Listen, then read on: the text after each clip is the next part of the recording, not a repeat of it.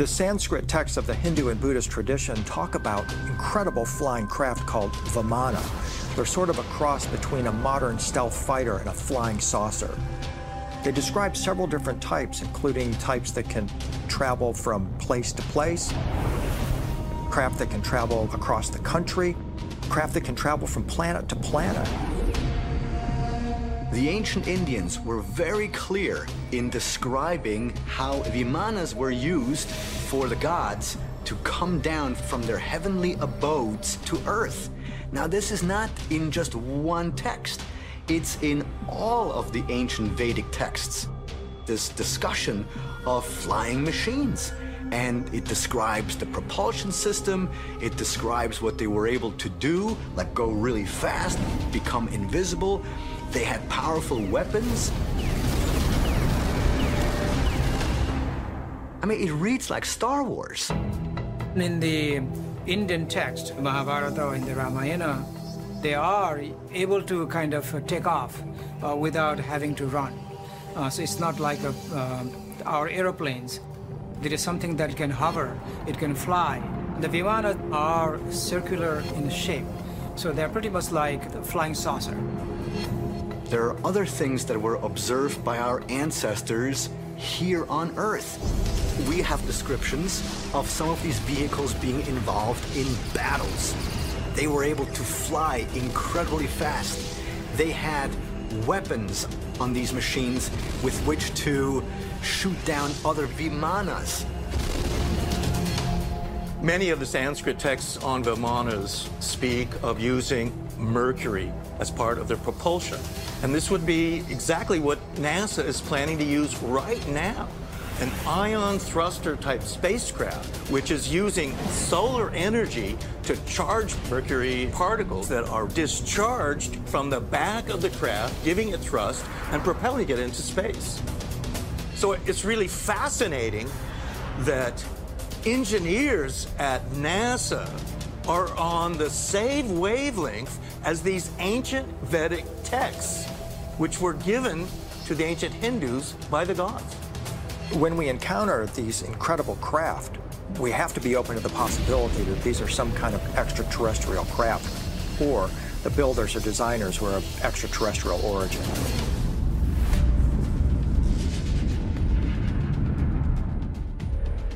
University of California at Irvine, April 2017.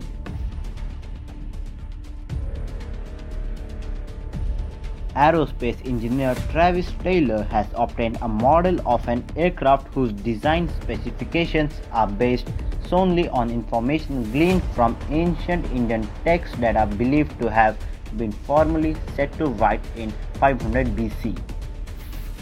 He is going to subject it to wind tunnel analysis to determine if it is a viable flying machine.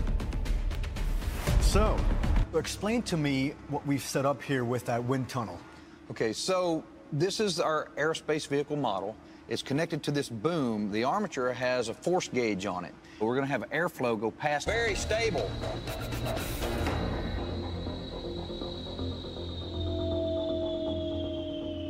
All right. So let's look at the results. So what happened during the test was the normal force, which is where we measure the lift, it was positive between 0.03 and 0.06 pounds of force. That means we were measuring lift. So our vehicle in the wind tunnel experiment was showing positive lift like an aircraft would. Did you expect these results from a shape that's like that? Well, the shape looks like a lifting body to me, but you never know until you actually do the experiment. And we have experimental results now that says it is. So that's the exciting part. And what do you say to anyone who questions the idea that this information has been taken from a text that's at least 1,800 years old? The only thing you can say is we performed a good scientific experiment, and the results were that the shape made from those texts is a viable aerodynamic structure. The aircraft created using details gathered from the ancient Indian text has proven to flying worthy. Is it possible that by studying the ancient Indian texts, we may be able to recreate advanced technology that existed thousands of years ago in India. Ancient astronaut theorists suggest that the texts may also contain details for advanced spacecraft. An unmanned aerial vehicle hovers across the sky. It travels at supersonic speed, spitting fire, launching deadly missiles programmed to seek and destroy. The effect is devastating. High-tech warfare and its most lethal, but what could be a page stolen from US military black project is actually a description written over 2500 years ago in the sacred Hindu text known as Mahabharata.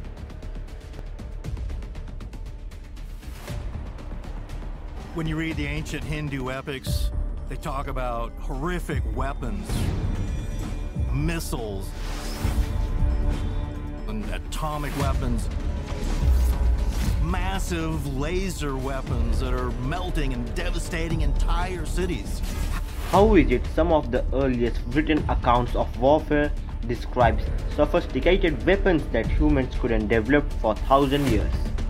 For the answer, ancient astronaut theorists point to numerous descriptions to deadly weapons found throughout the Mahabharata.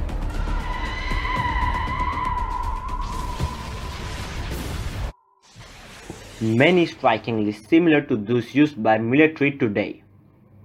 One example are destructive weapons wielded by Vishnu, which are specially equipped to find their targets. Vishnu has a flying guided missile to the Narayana, and once it is launched, it will destroy everything that is moving. So, according to the description, it is a motion detecting a weapon, which is pretty much like our modern weaponry. There is also a weapon that is heat-seeking. Heat-seeking is a very effective way of finding something. You would fire a missile from behind one aircraft at an aircraft in front of you, specifically targeted against the hot engine.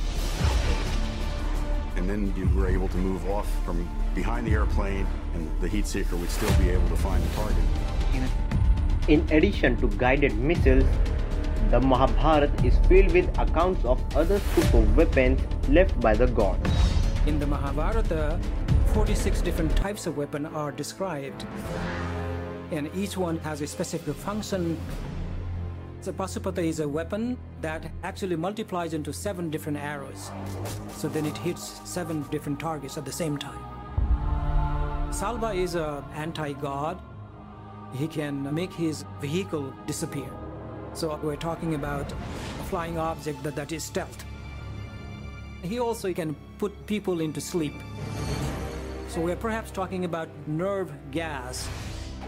They talk about weapons that are so high-tech that it's could only be from extraterrestrial.